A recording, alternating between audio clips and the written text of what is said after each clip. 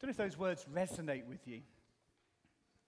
It's amazing to me that a children's song, in effect, can just encapsulate the whole message of the gospel, that God loves you.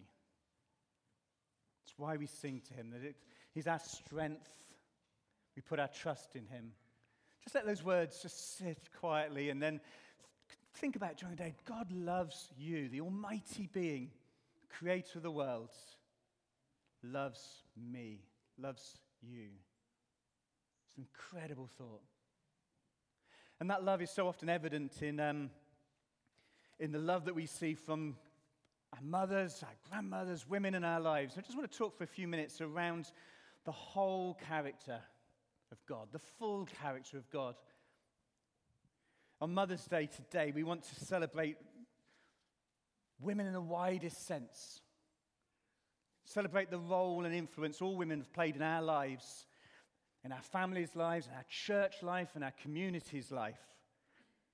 As Nick said earlier, we're very comfortable in singing songs of God the Father. It's less obvious that we talk about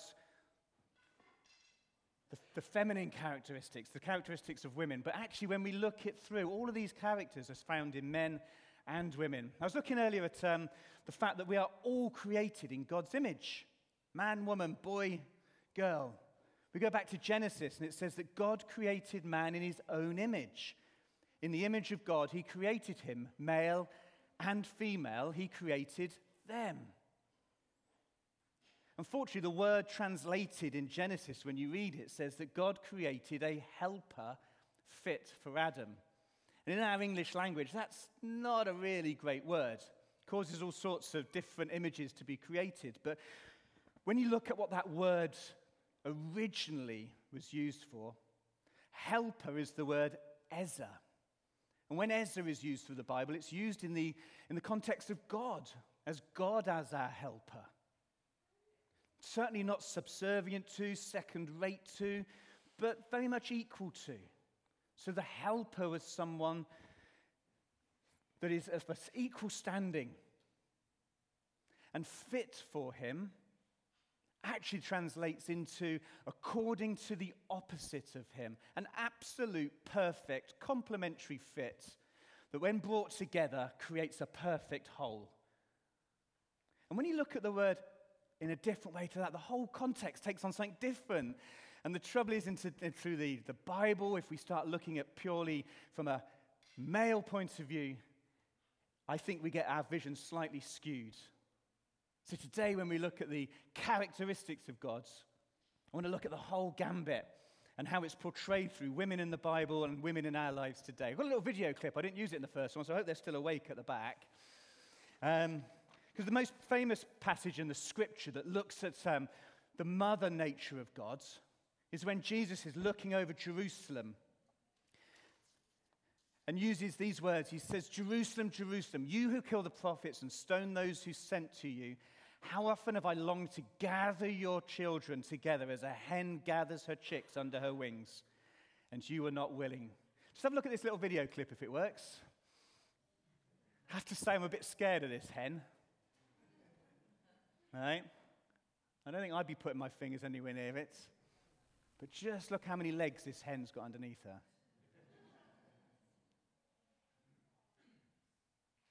This is certainly not some grandmother with an apron with little children tied to her. This is a mother prepared to protect with courage and bravery.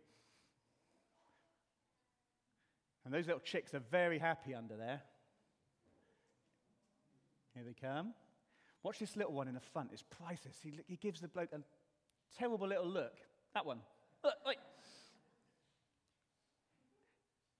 So when I think of a mother protecting her chicks, this isn't some sort of like lovey-dovey soft sort of thing. This is fierce. This is brave. This is courageous. You're not coming anywhere near my offspring. And if you do, you're going to know about it.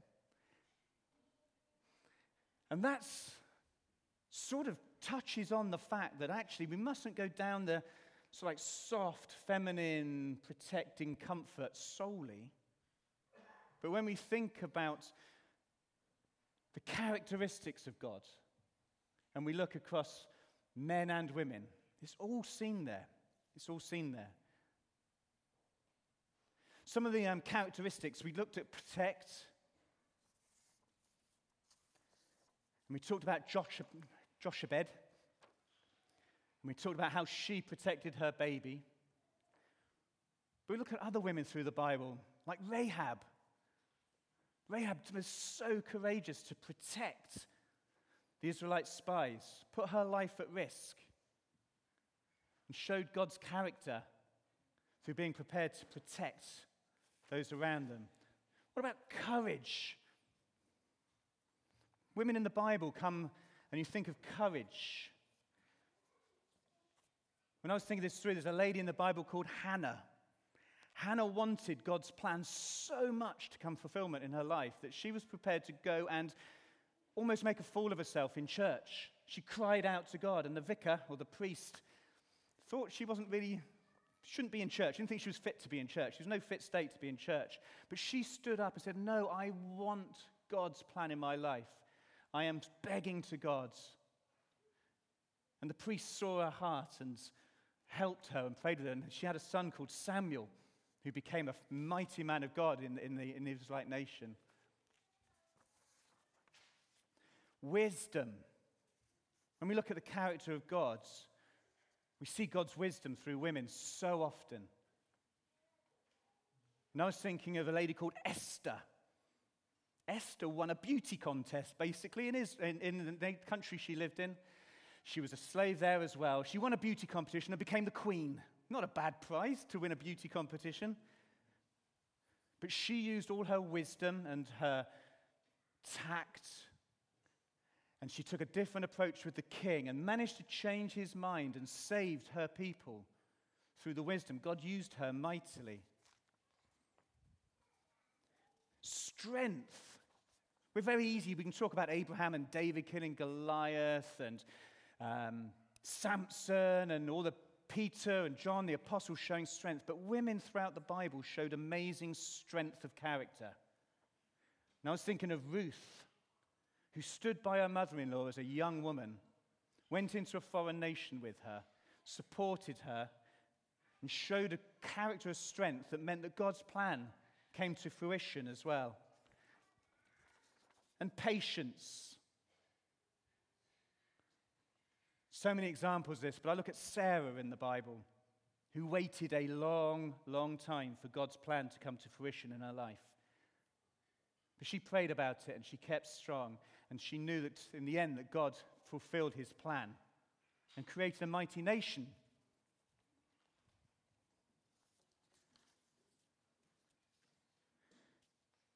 And there are characteristics that are seen throughout. And when I think of my life, from when I'm this age and younger through to where I am now, I've been blessed to be surrounded by women of holy character that have nurtured me, that have encouraged me, that have prayed for me and my family, that have supported me, that have picked me up. And I pray that you too can recognize that through your life you've had these characters, these women in your life. My grandmother is an amazing example. She was the wife of a minister, setting up church in Southampton and then Coventry just after the war. An amazing lady, very gentle but strong-willed, exuded God's love and peace and encouragement. And I know that she and my granddad prayed for me and my brother every day of their lives. And that legacy is with me.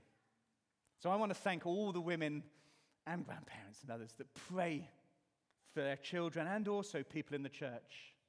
Because I know that through every church I've been in, which is only about 5, but in each of those churches there have been women that have supported me and prayed for me. What a role to do to support these youngsters and these youngsters in our prayers and to reflect God's love to them. When I was growing up, I was inspired by women that I read about. I read about a lady called Corrie ten Boom, who wrote a book called The Hiding Place. She was a Jew living in Germany, living in fear. of the Nazis, and she ended up in a really bad place. But through her life, she exuded her trust in God. She survived, and some of her quotes are absolutely amazing. I remember one that said, "If I don't know an answer to something, I hang it on the hook in the hall and wait until God reveals it to me, then I take it away again." Another one she said was, "Worry does not empty tomorrow of its sorrow, it empties today of its strength."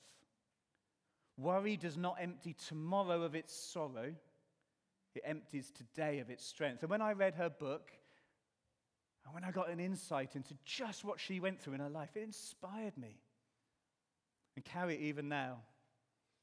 Johnny Erickson was a young teenager who got paralyzed in an accident. But through that, she found God's peace in her life. She did amazing work for God. Never recovered, has always been a paraplegic. But through that, her book and her example, God's love resonated. And just to show how old I am, Jackie Pullinger in the 1960s went off to Hong Kong and became a missionary when women didn't go into missionary on their own with the drug barons and the gangs, and brought God's love into Hong Kong. Did an amazing thing through the power of God in her life. So those have influenced me. Just take a moment. Whose names are coming to mind in your life that you thank God for? I'm not going to ask you to speak them out loud, but just take a moment to recognize their influence on your life.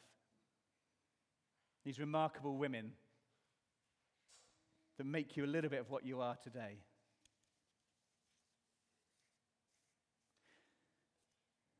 Because my challenge is, how do we do the same? Whose life are we inspiring? We go back to Moses' story. He had 3 remarkable women that shaped his life.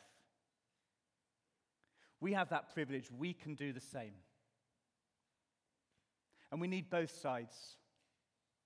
As I said earlier, we are perfectly complementary in the round, in the whole, to show different aspects of God's character at different times to the people around us. I don't know what your background is. I don't know how you come to be sat here today. What sorrow you carry, what heartache you bear, what joys. God does. And he wants you to know again today that you are precious to him. Whether you're 8, 28, 88, or 108, God loves you. He wants to surround you with his love and his peace and his forgiveness, his power. And he wants to give you that sense of purpose. And I take comfort from Moses' story. He had a tough start in life, as we saw. Born into a slave family, under threat of imminent death, given up by his mother under really challenging circumstances, given back to his mother to be nurtured, but knowing that, again, he would have to be given up. Fostered by a foreign mother,